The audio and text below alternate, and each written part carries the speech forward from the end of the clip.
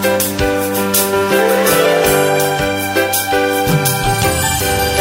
among the stars. Do you have a plan for your life? Do you know where you want to go?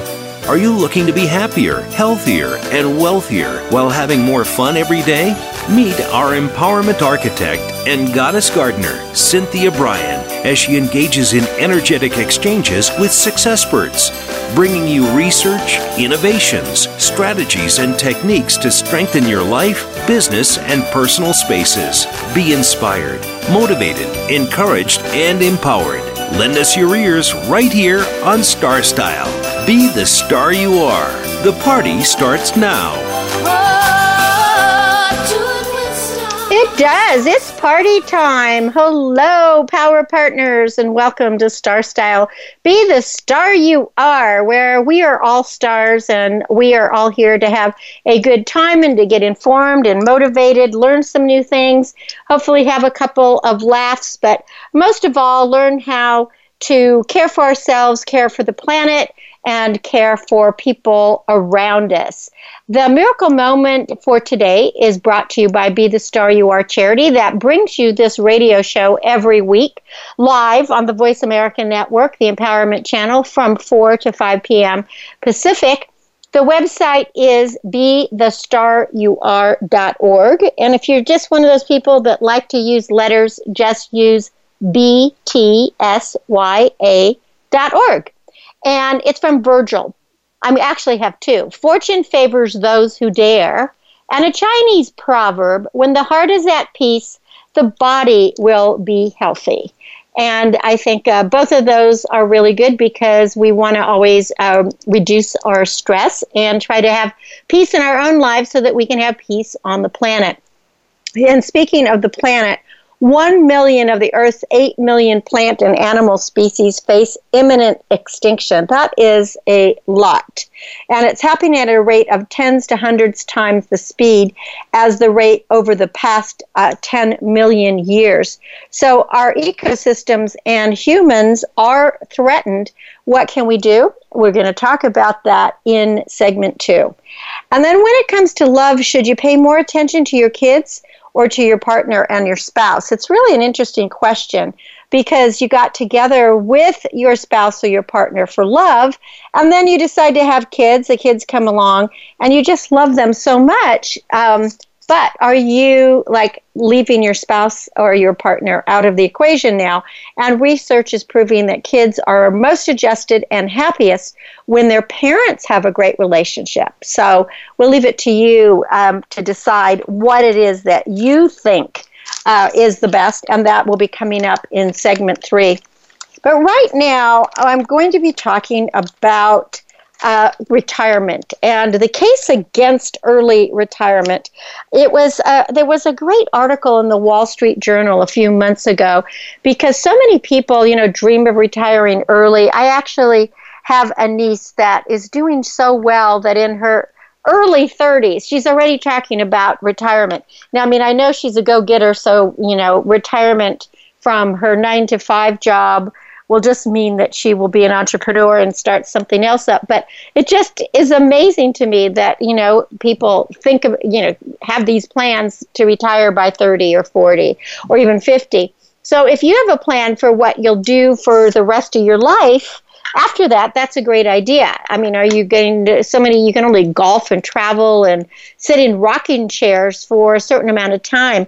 But there's a lot of research out there that indicates that health problems intensify after workers qualify for any retirement benefits. And interestingly enough, they abate when there is more introduced work.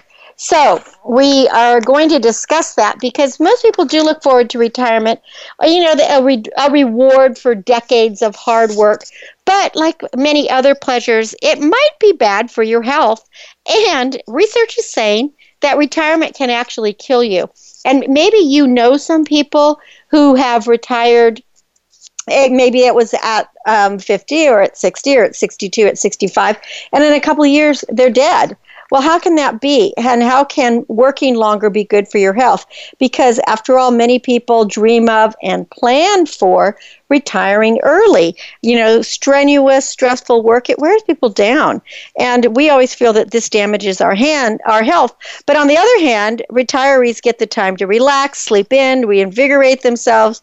They have time to follow their passion, pursue activities that maybe they didn't have when they in their working lives, and that enriches their lives. But when we get in that rush to leave our business, our office, our employment, we don't realize that retirement also has a downside, especially over the long term, because many retirees will indulge in unhealthy behaviors. They might become sedentary. They may watch just too much television. They become couch potatoes. They get that couch behind that I like to talk about. They eat too much. They drink too much. They smoke too much. And without that purpose of fulfilling work, retirees can kind of feel adrift, and many become depressed. And another big thing about retiring is you don't have the camaraderie of your coworkers. So what happens is retirees risk becoming socially isolated. And that is always a bad thing. They don't have the intellectual stimulation that work provides. And what happens with that is retirement accelerates cognitive decline. So the problem for researchers is actually measuring which is the more powerful force, the joys of a more leisurely life or the downsides. And there's an experimental study in which researchers randomly force some workers to retire and others to remain in the labor force. And that would provide the best evidence. But how can you do that kind of experiment? You can't really force somebody to retire unless you pay them, right?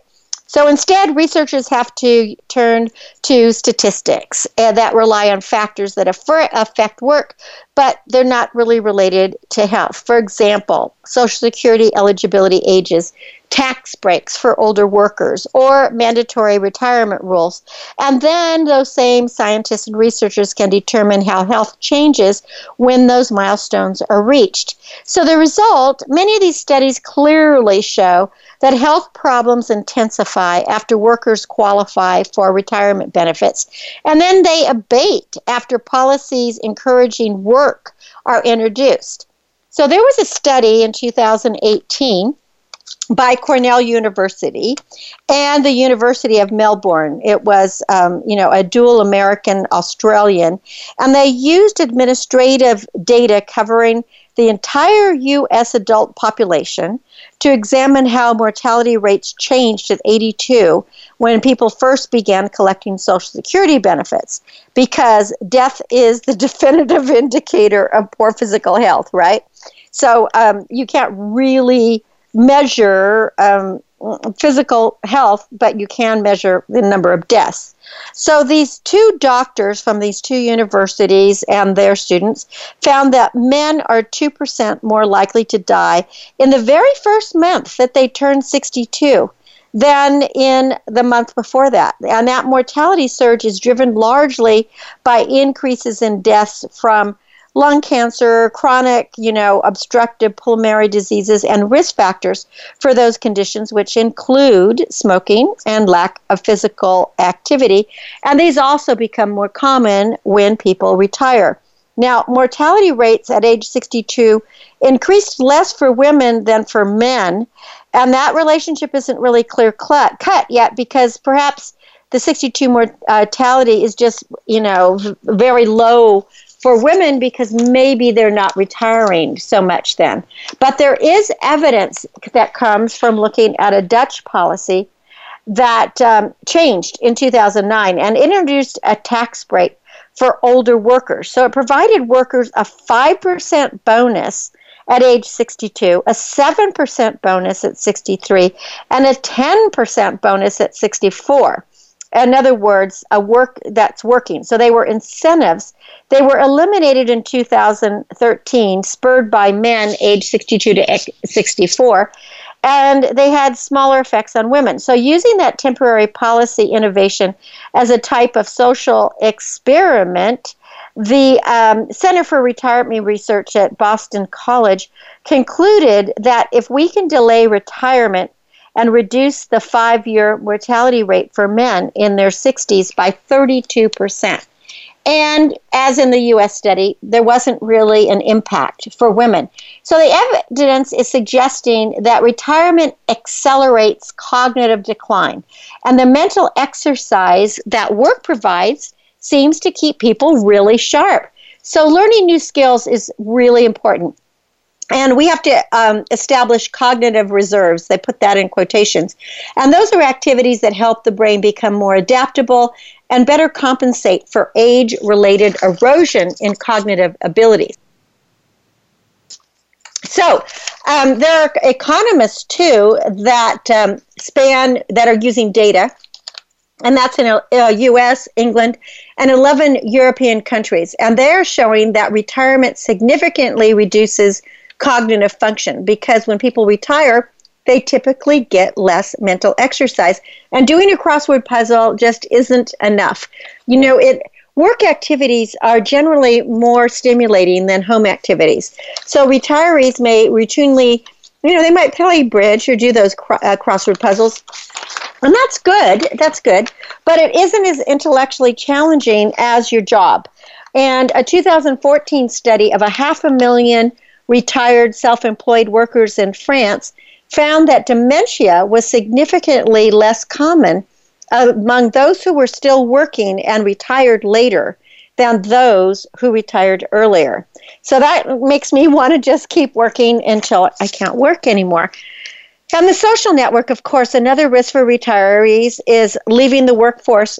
It really can cause that social isolation. Most workers interact extensively with their colleagues, and that provides social support, camaraderie, help, smiles, all that kind of stuff where you can just talk to people and have people around you. And although you'd think that retirement provides people with additional time to nurture social ties, what Syracuse University researchers found that retirement shrinks your social networks and your frequency of social interactions. And that impact is especially large for women and for college graduates, which is interesting. Smaller social networks and social isolation reduce life satisfaction, and then that impairs your physical and your mental health. So it's really important to point out that a paying job isn't always the necessary thing. It could be a volunteer job, an unpaid activity, as long as it involves levels of physical, cognitive, and social engagement similar to those in paid employment. So, you could go to Volunteer Match and find like a charity like Be the Star You Are if you want to volunteer for something. And these days there's lots of virtual things that you can do as well. But, what happens is work, whether it's paid or unpaid, it reduces depression, loneliness, and it improves the life satisfaction. The studies, of course, are not definitive. There's always more research that's needed to establish the pathways through which retirement and the stopping of work can affect our health. And we need to identify which type of workers are most affected. For example, the health benefits of work aren't generally shared by people with especially stressful, boring, or physically demanding jobs. So workers in blue-collar jobs, for instance, accumulate health problems more rapidly as they age, more than workers in less physical jobs, and they'll usually experience health gains when they retire. Now, what about financial fitness? So retirement doesn't just threaten the physical and emotional well-being of people. One of maybe the biggest downsides of retirement can be financial. So Social Security is going to replace maybe, if you're lucky, about 40% of a typical paycheck. If you have an employer pension plan, which are less common today than they were in the past, that can help you, but relatively few people have saved enough in a 401k or in a Roth IRA or a regular IRA or elsewhere to guarantee a financial secure old age. So by staying on the job, workers can redeem their retirement prospects. And if you extend your career, you can save part of that additional earning for retirement, which is important, obviously. The average retirement age for men declined steadily in this last century. Now, you do need to accumulate more Social Security credits, which you can do if you work longer. And what's more, retirement savings don't have to last as long when workers delay retirement. So sometimes it gets to, how long do you think you're going to live? I mean, I always say I want to live to 108 if I'm healthy, don't have dementia, and I still have family and friends that I can play with. So that's a good thing. Like, just keep on going. Obviously, if your health is bad, you may want to check out a little bit earlier. But the good news now is that older Americans are working longer. I remember when my uncle retired from Beaulieu Winery, and he had been there 40-something years. He got a gold watch. I don't know too many people that get a gold watch or stay at the same company for 40 years anymore. I don't know. It seems especially millennials and the next generation, it's saying that they're going to only stay in a job 1 to 2 years, and they'll have something like 20 jobs in their lifetime. Well, so it's good to kind of look around and to see, to think that we have to keep reinventing ourselves. And that seems to be the name of the game for me. It's everything I do is creative, but I keep reinventing myself. Now, by last year, the participation rate for 65-year-old men actually in the labor force had increased. So that's kind of that was maybe a good thing for their health. Now, despite some gains, obstacles to work at older ages remain. I mean, one is psychological, because people really feel they should retire by a certain age or even earlier, because that's the way it's always been.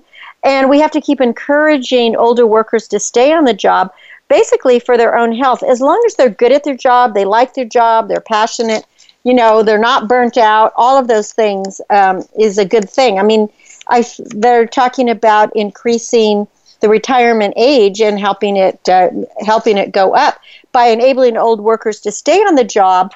The reforms for that could really benefit companies that are facing shortages of skilled workers, and it could do more than that. It could actually save lives. So, if you were thinking of retiring, think again.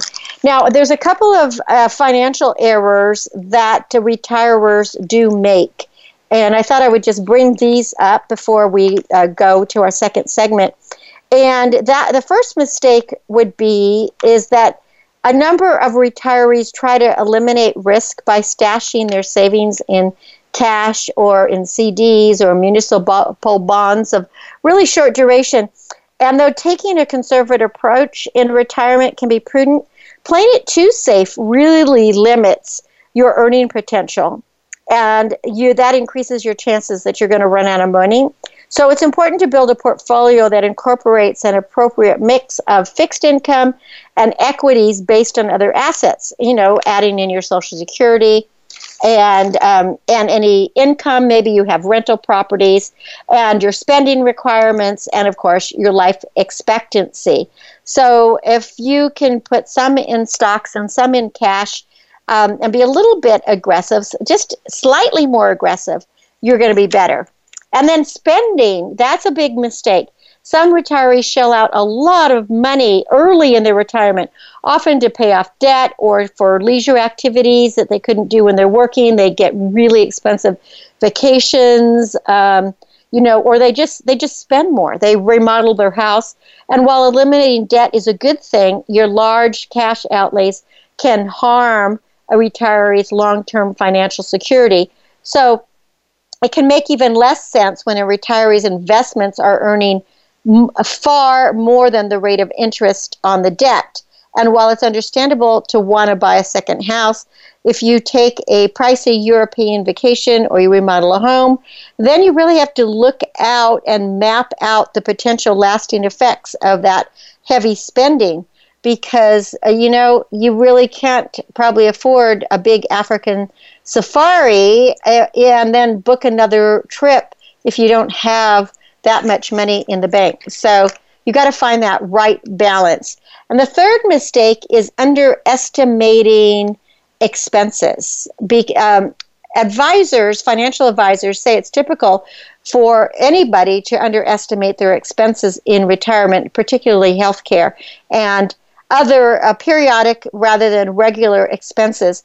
And those incremental expenses, if not built into the budget, can really derail you. I mean, if you own your house and you need a new roof, or like last week, my refrigerator ran out. Fortunately, I was able to hire somebody to fix it, but still, that was $600, you know? So it's like there's always money that's going out. Or maybe as you're retiring, your adult kids might need some financial support, or maybe you have grandkids and now maybe you're either taking care of them or you have to help them with their education. And, you know, most people are happy to assist on an as-needed basis, but it could be to your detriment. So you really have to look at all that. The fourth mistake is owing too much in taxes. When you have both tax-sheltered and taxable accounts, you commonly withdraw exclusively from your taxable account at first. But the danger is that growth within that tax-sheltered account could bump you up to a higher tax bracket once required minimum distributions kick in. So you have to really perform those yearly assessments using different tax scenarios to determine how to best optimize your accounts. So again, you want to probably talk to a financial advisor or get some advice on that. And then the fifth mistake is to lack any skepticism. Many retirees are easily swayed by the prospect of finding high-returning investments that have little to no risk and choosing yields that can easily derail the savings that you've worked hard to build. So you have to be really skeptical of products like indexed annuities for retirement, you know, and all those cards you get in the mail that says, hey, free lunch, free dinner, come to this free class. You know, most of them are just trying to sign you up with really expensive investments that usually are going to pad the pockets of the person that signs you up, but generally is not going to help you in any way because the fees can really eat into your retirement saving. So just remember, you have to be really smart about all of this. All right. Well, you're listening to Cynthia Bryan. This is Star Style, Be the Star You Are.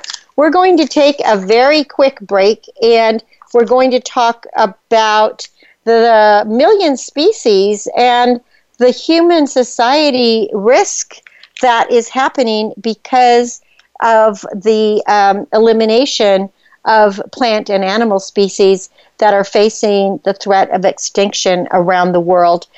Don't go away. Tune in to Star Style, Be the Star You Are. You can visit the website starstyleradio.com to find out what's coming and what is past. I'm Cynthia Bryan. We'll be right back. Be the star you are. Follow us on Twitter for more great ideas at Voice America Empowerment. Are you seeking a dynamo speaker for your meeting, conference, or organization? Internationally recognized keynote speaker and New York Times bestselling author and lifestyle coach, Cynthia Bryan, will bring her energetic expertise, passionate professionalism, and ebullient personality to your event. Hailed as an expert in lifestyle, women's issues, self-help, personal balance, leadership, media, gardening, and interior design topics, Cynthia Bryan is a popular empowerment keynote speaker around the world, lecturing to audiences of 100 to 5,000. For rates and bookings, call 925-377-STAR, 925-377-STAR, 925-377-STAR, and visit www.cynthiabryan.com. When you want the best, book Cynthia Bryan, www.cynthiabryan.com. This business of show business is calling out to me. Get started acting or modeling with a consultation from media coach extraordinaire Cynthia Bryan, who has guided entertainment careers for over 2 decades. Call 925-377-STAR or visit www.cynthiabryan.com. Pick up a copy of her award-winning book, The Business of Show Business, and start living your dreams today. Call 925-377-STAR, 925-377-STAR. Become our friend on Facebook. Post your thoughts about our shows and network on our timeline. Visit Facebook.com/Voice America.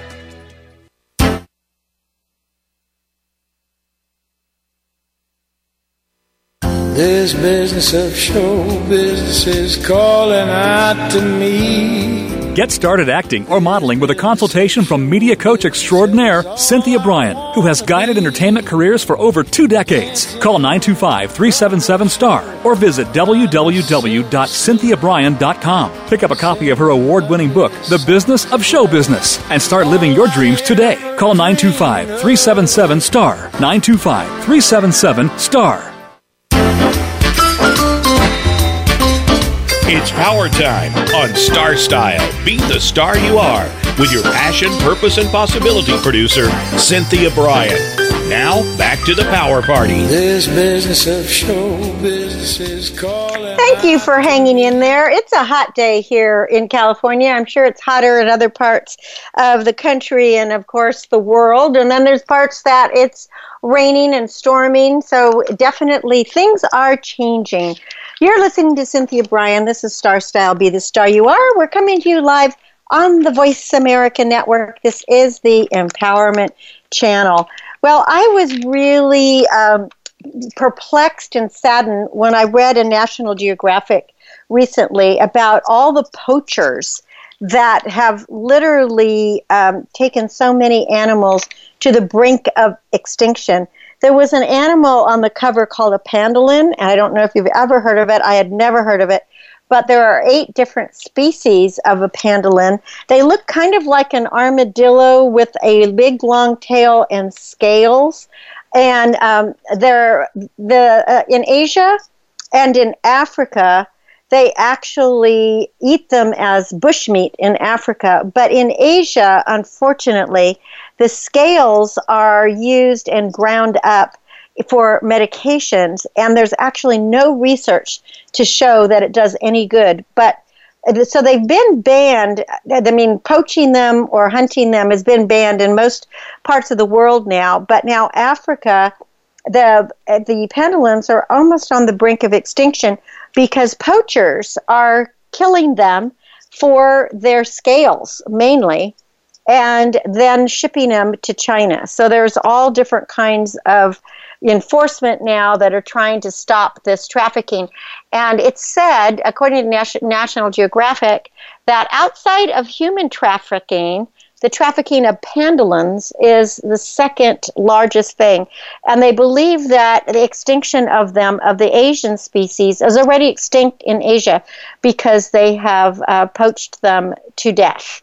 So it makes me really sad when you start thinking that there are all these Eastern medicines that are grinding up rhinoceros horns and tusks of elephants, and we're really having a very serious problem with rhinoceros, with elephants, and other kinds of animals just because of poachers. And we just don't want to have an animal go extinct because there are people out there that are just making a little bit of money off of the death of a really majestic animal. Now, getting to the million species and our human society and how we're going to even face a dire risk, human activity has caused so much damage to the earth that 1 million of the planet's 8 million plant and animal species now face the threat of extinction, and many are going to be extinct within the next few decades. And this is by a report that just came out in May from the United Nations Biodiversity. And the loss of species, which is now happening 10 to hundreds of times as fast as the average rate over the past 10 million years, it poses a dire threat to our ecosystem all over the world.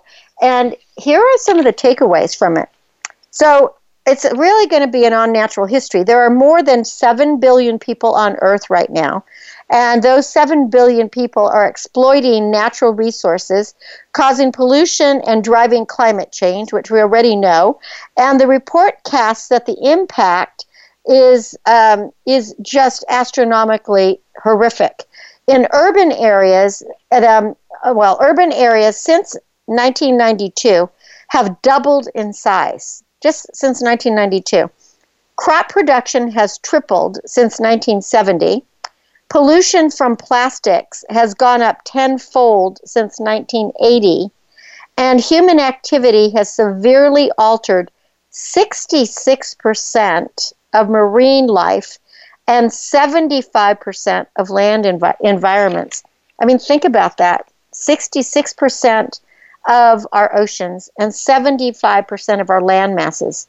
And in most land habitats, the average abundance of native species has fallen by a fifth. So 20% of native species are already gone. Now, more than 33% or 1/3 of marine mammals, that's a third of the reef-forming corals, 40% of amphibians, they are threatened with extinction. And an estimated 10% of insects are also at risk. I was reading an article about the destruction of insects. Now, not too many people, unless you are studying insects, most people aren't really thrilled with having bugs around them. Of course, we don't like ticks and mosquitoes, but, there's also the spiders and all kinds of other insects that are out there, that bees and bumblebees and butterflies that are good for our planet. But the sad thing is that if the insect population goes, then what's going to happen is if there's a trickle-down effect to extinction, because what feeds on insects? And then if they don't have any food, then it goes right up the chain. So insects are the ones that pollinate our crops. And if we can't pollinate our crops, then it's going to get to the humans can't eat either. So we have a climate emergency. The loss of biodiversity is not just a problem for nature lovers. I mean, human life is inextricably linked with natural ecosystems. So 3/4 of our crops are dependent on the animal pollination that I was just saying. $577 billion worth of crops could be lost every single year if pollination were to die out. And 23% of land is already less productive as a result of the degrading types of human interference that's going on. So the destruction of our coastal habitats, it's heightened our flood and our hurricane risks for 100 million to 300 million people. So we are actually, as humans, eroding the very foundations of our economies, our livelihoods, our food security, our health, and our quality of life worldwide. I mean, think about right now just the huge, over 1 million people had to be evacuated in India because of the hurricane that happened there. Think of the terrible hurricanes that we have had on our east coast in the Gulf of Mexico, as well as the terrible fires throughout the west and the southwest. We just and the volcanoes that have erupted, and the earthquakes that have happened, and the tsunamis. It seems that the climate not only is just changing, but it is becoming incredibly disruptive. And what are we doing about it? So, how can we save the Earth? Scientists say that species loss and climate change can only be tackled with transformative measures. And what do those include? It's an overhaul of international trade. And goodness knows, right now, Americans are in trade wars with so many countries, including China, Canada, Mexico. I mean, this is all really bad. We need to have a massive investment in forests and in green energy. And as individuals, we need to change our behaviors, like perhaps consuming less meat. Maybe we have to get to, eating meat once or twice a week. And I'm a carnivore, so I'm not a vegan or anything, and I'm not bad-mouthing meat because I do like it, and I do like vegetables. But in order to have the meat, we have to have the farms, and we have to have the produce, and all of that is, it's costing our environment. So while experts say we need a paradigm shift, policymakers are remaining divided over radical environmental action. So we have to agree on a plan first. And the sad part is the future is looking bleak for all of us. And so we have to do what we can to maintain the status quo and to try to change what is happening. And speaking of that too, my recent blog on the Voice America blog is on firescaping for survival, and it is how you can, what you can plant and what you can do so that you will be safer in a fire. And then on top of that, by just growing some of your own vegetables, even if you live in an apartment, you can have a couple pots, in a windowsill, or if you have a balcony or a patio or a porch, anything like that. Anything that you can do can help. If you can walk more, take a bicycle instead of jumping in your car. Here in California, we are car people because the transportation system isn't as it is in most of the big urban cities, and even people who live in San Francisco or Los Angeles, distances are far. So most people still have to have a car, and you have to jump in your car to get someplace. So do whatever you can, to put a smaller footprint on our planet, and do some research on the extinction of the plants and animals that are happening right now, because even those little small amoebas, those small little things that we think don't matter, everything has a chain reaction. And when you start looking into it and reading how one thing influences another, we start realizing how we're all interconnected. So when we come back from this break, we will be talking about relationships and how that you can have great kids and a great partnership or marriage by, putting each other first. I'm Cynthia Bryan. This is Star Style, Be the Star You Are. Don't go away, because we will be back. Be the star you are. The star you are. Be the star you are. You are the star. Change your world. Change your life. VoiceAmericaEmpowerment.com. Business Bites. Here's Cynthia Bryan. If you want to encourage creativity and abstain from micromanaging, make sure that your team understands your expectations, your intentions, and your consequences. Explain what it means to you to have a successful project completion, and make sure your team is on the same page as you. Provide the training and share the skills needed. Don't be concerned with how the job is completed, but that is completed on time, within budget, and is useful for everyone. Allow mistakes and errors, because that's how people learn. And then ask for feedback and let them know that you are available whenever they need you. Then step away and let the people get the job done. You are the star of your own performance. Turn your passions into profit. I'm Cynthia Bryan with another Business Bite from Star Style. For more information or to book a coaching or consultation, visit CynthiaBryan.com. That's CynthiaBryan.com. Be the star you are. The star you are. The annual cost of illiteracy to American taxpayers is over $225 billion. Help increase literacy, reduce violence, and improve positive media messages by making a tax-deductible contribution to Be the Star You Are charity. A top-rated nonprofit, Be the Star You Are promotes positive role models, produces positive radio broadcasts, and donates positive books to empower women, families, and youth. Be a power partner and join our galaxy of stars.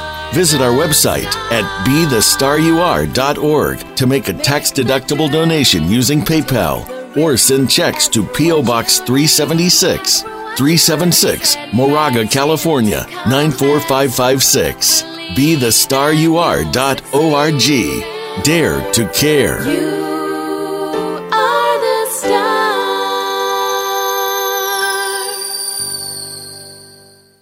Follow us on Twitter for more great ideas at Voice America Empowerment.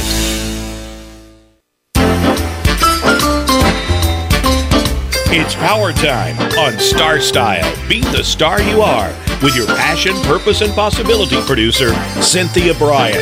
Now, back to the Power Party. This business of show business is calling out. Okay, well, we're back, and I'm still Cynthia Bryan, and you are still you, and hopefully we're still all listening to our show, because we are going to be talking about how to love your spouse or your partner even more than your kids. And I know that one is a hard one, because parents' love for their children can make them do like really silly things, like staying up until 2 a.m. gluing glitter on a project, or driving 50 miles to deliver a soccer ball, or like we saw recently, bribing a teenager's way into fancy colleges, or actually doing worse than that.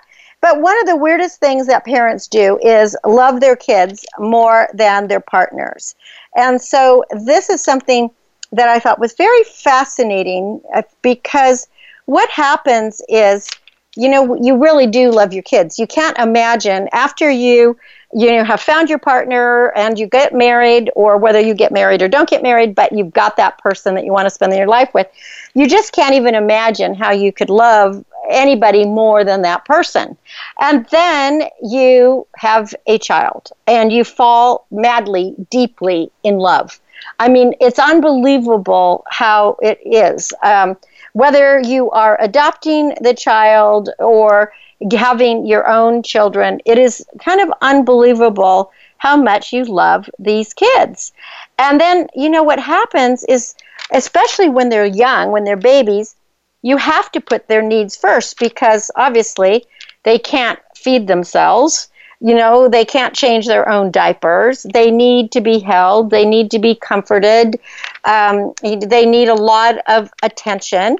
And your partner doesn't need to be fed or dressed or have their tears dried. And, they may be very beautiful or handsome, but gosh, those babies are really cute. So you don't really have a choice. All of a sudden, you just fall in love with your babies. So why is it harder work for us to love our spouses or our partners as much? Now, one of the reasons, research is strongly suggesting that children whose parents love each other are much happier and more secure than those who are raised in a loveless environment. Now, I think most of us already know that. I was really one of the lucky ones. I had two parents that were really madly, deeply in love with one another. And it was so obvious to see from the time I was young. And both of them loved us madly, deeply. And so we were such a cohesive family because there was just tons of love to go around. But that's not how all families are. Sometimes it's a single parent. There might be only, it might be just a mom, or it might be just a dad, not sure, that's there. And unfortunately, that can lead to the kids feeling like they're in a relationship that doesn't have a whole lot of love. So when you have a model of not just what a relationship looks like, but how people should treat each other, kids do better. Now, there are diary studies in which parents have logged their day's activities every evening, and they show that mishandled tensions between a couple spill over into their parenting skills and their parenting interactions with their kids, and especially for men. Children whose parents are often hostile to each other blame themselves for the fighting, and then they do worse at school. And that's research has proven this. So, when your parents are fighting, kids tend to think that it's their fault. The kids tend to think that they did something wrong, and then they just can't thrive. As there was a survey of 40,000 households in the United Kingdom in 2014, and it revealed that adolescents were happier overall when their mothers were happy in their relationships with their male partners. And that was for parents who stayed together. The outcomes for kids of divorce, even the days of, conscious uncoupling, as they would call, are generally darker. So one of the best things that you can do for your kids is to love the heck out of your partner or your spouse and do what you can to stay together. Now, obviously, not all relationships are going to work, but that's why we have to do our homework in the first place and really, really attempt to make our first time around, especially when we're going to be parents, the right time around. Now, if we ever knew that, we probably have forgotten that we really need to love our partner more, because there was a Pew research that asked young people in 2010 whether kids or good marriage were more important for a happy life. And guess what?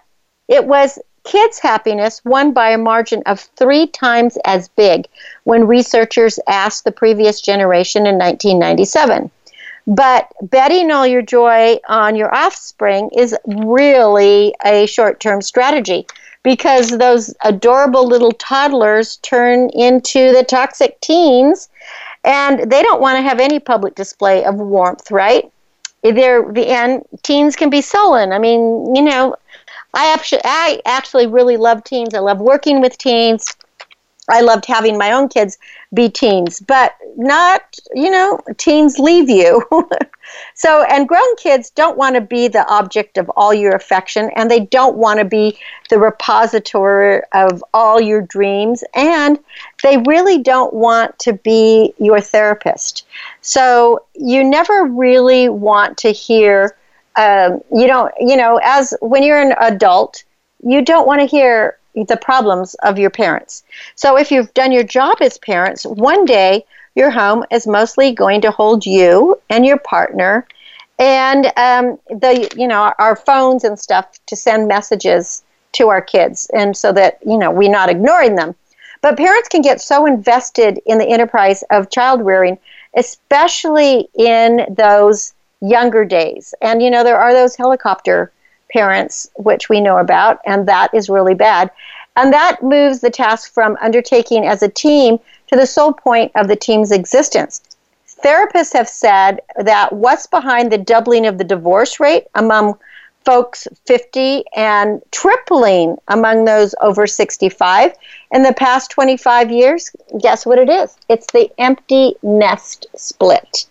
And the reason for that is that these couples really didn't spend the time investing in their relationship. Instead, they put all their energy into the kids. And now that the kids are gone, they, as a couple, really can't relate anymore. So there was a gerontologist at Cornell University who interviewed 700 couples for his book, 30 Lessons for Loving. And he says that one of his biggest discovery was how dangerous the middle-age blur of kids and activities and work was to people's relationship, because it was amazing how few of them could remember a time that they had spent alone with their partner. And it was what they really had given up on each other because they thought the kids were more important. And so over and over again, people come back to consciousness at 50 or 55, but now it's too late. They can't go to a restaurant and they can't have a conversation. So the only way to prevent that sad metamorphosis is to remember that the kids are not the reason that you got together, that the kids are a very absorbing project that you've undertaken with each other, kind of like a 3-dimensional puzzle. They talk back and then they leave you. So you don't want to focus on it so much that you can't focus on each other. So it's really a key when you're in a marriage and you have kids, or you're in a partnership and you have kids together, that you still have that weekly date, that you still take time for each other, that you still remember all the little things that you did to make each other happy, whether, it was going to the zoo without kids, or having a picnic on the lawn, or just that glass of wine after work, or anything fun that you like to do without the kids. So you have to make sure to keep those relationships alive. That's really critical. Now, I alluded to the college scandal, and so I just wanted to give a lesson that we can all have as a takeaway from that whole rotten debacle. I mean, it was really bad. As parents, all parents, whether you're wealthy or not, we all want the best for our kids, but we have to be careful how we define what best is, because we have to foster a notion of conditional self-worth, and we really can't foster a definition of self-esteem and self-confidence by letting our kids know that the only way that we really love them is if they get into the best school, or they wear the trendiest clothes, or they drive the fastest car. That's all going to backfire. So forget about the word best and look for what is the best fit for your children. You want to smooth the way for them, but not so much that you're doing the work for them, because, we don't want the kids to have what we call an imposter syndrome. I just can't imagine what the children of those parents who faked their photos to show that they were either tennis players or on crew or soccer players when they had never even played the sport. I would feel, if I got into a college like that, I would feel totally like an imposter. So we know that whenever you work for something, you feel so much more pride in it. And it's not good just to hand something to your kids just because it's going to boost your self-image. We have to get away from that. Our kids are not little mirrors of us. We do the best we can. And again, getting back to our relationship, keep that relationship with your partner alive. And it's often the case that those who create family wealth do so by working hard, making mistakes, picking themselves up, and persevering. And kids don't inherit self-discipline, resourcefulness, and resilience. They have to develop those qualities themselves. So as a parent, we can help them by making sure that any family assets that we have are used in a positive way, and by giving kids a chance to be involved in family finances and to make their own mistakes. So make sure that your kids, are working to get their allowance, or they're mowing lawns or babysitting or whatever it is. They're doing little chores. But if you're just handing your kids everything, you're not showing them how they're going to be able to stand on their own 2 feet. So, something you can do is start with a family mission statement that highlights the values that you want to foster, highlights the values of you and your spouse as a couple, and then the values for education, entrepreneurship, philanthropy, example, because money is just a tool. It's not a target. And we really have to be really careful about how we want to achieve our success. So we don't want to just hand it out. And the most important thing we can do in a relationship is to keep that relationship alive, especially if we're going to have kids. And our kids really pick up on that. Well, that is our show for today. Thank you so much for being listeners here 4 to 5 p.m. Pacific on the Voice America Network. We are the Empowerment Channel, and we are coming to you live, and the show is brought to you by Be the Star You Are charity. Visit the charity at BeTheStarYouAre.org and consider making a donation. That would be fantastic. Also, go to my website, CynthiaBryan.com, where you can find information on coaching, the different books that I've written, which are 8 books now. And if you go to CynthiaBryan/books, you can see all the different books, and there's many books that will make some great gifts out there. So CynthiaBryan.com. Let's see. Oh, yes, I want to just always, all of my books are encouraging. They're inspiring. Some of them are amusing, and they'll definitely motivate you to be your best self. So, again, pick up a book this week, and maybe it might be Growing with the Goddess Gardener, or one of the series, Be the Star You Are, because that is actually my favorite series.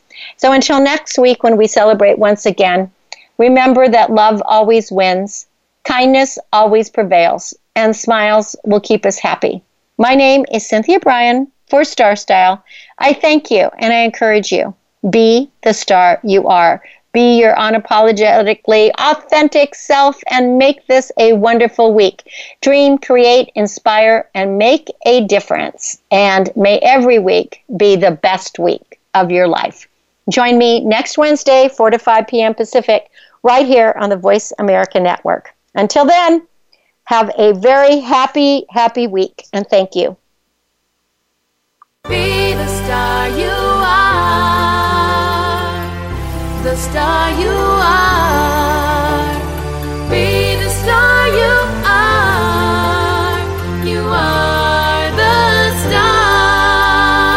It's been a pleasure bringing you our life-changing program, Star Style, Be the Star You Are. We have you on our radar, as it's our goal to inspire, inform, entertain, and motivate you to be the star you were born to be. For more information, visit starstyleradio.com. And to make a donation to the charity, go to BeTheStarYouAre.org. Ignite the flame that burns brightly within. Take charge of your life and coach yourself to success with our dynamic host and empowerment architect, Cynthia Bryan, every Wednesday at 4 p.m. Pacific Time, 7 p.m. Eastern Time, right here on the Voice America Empowerment Channel for another serving of champagne for the spirit and a power boost to live with Star Style. Until we celebrate together next week, be the star you are.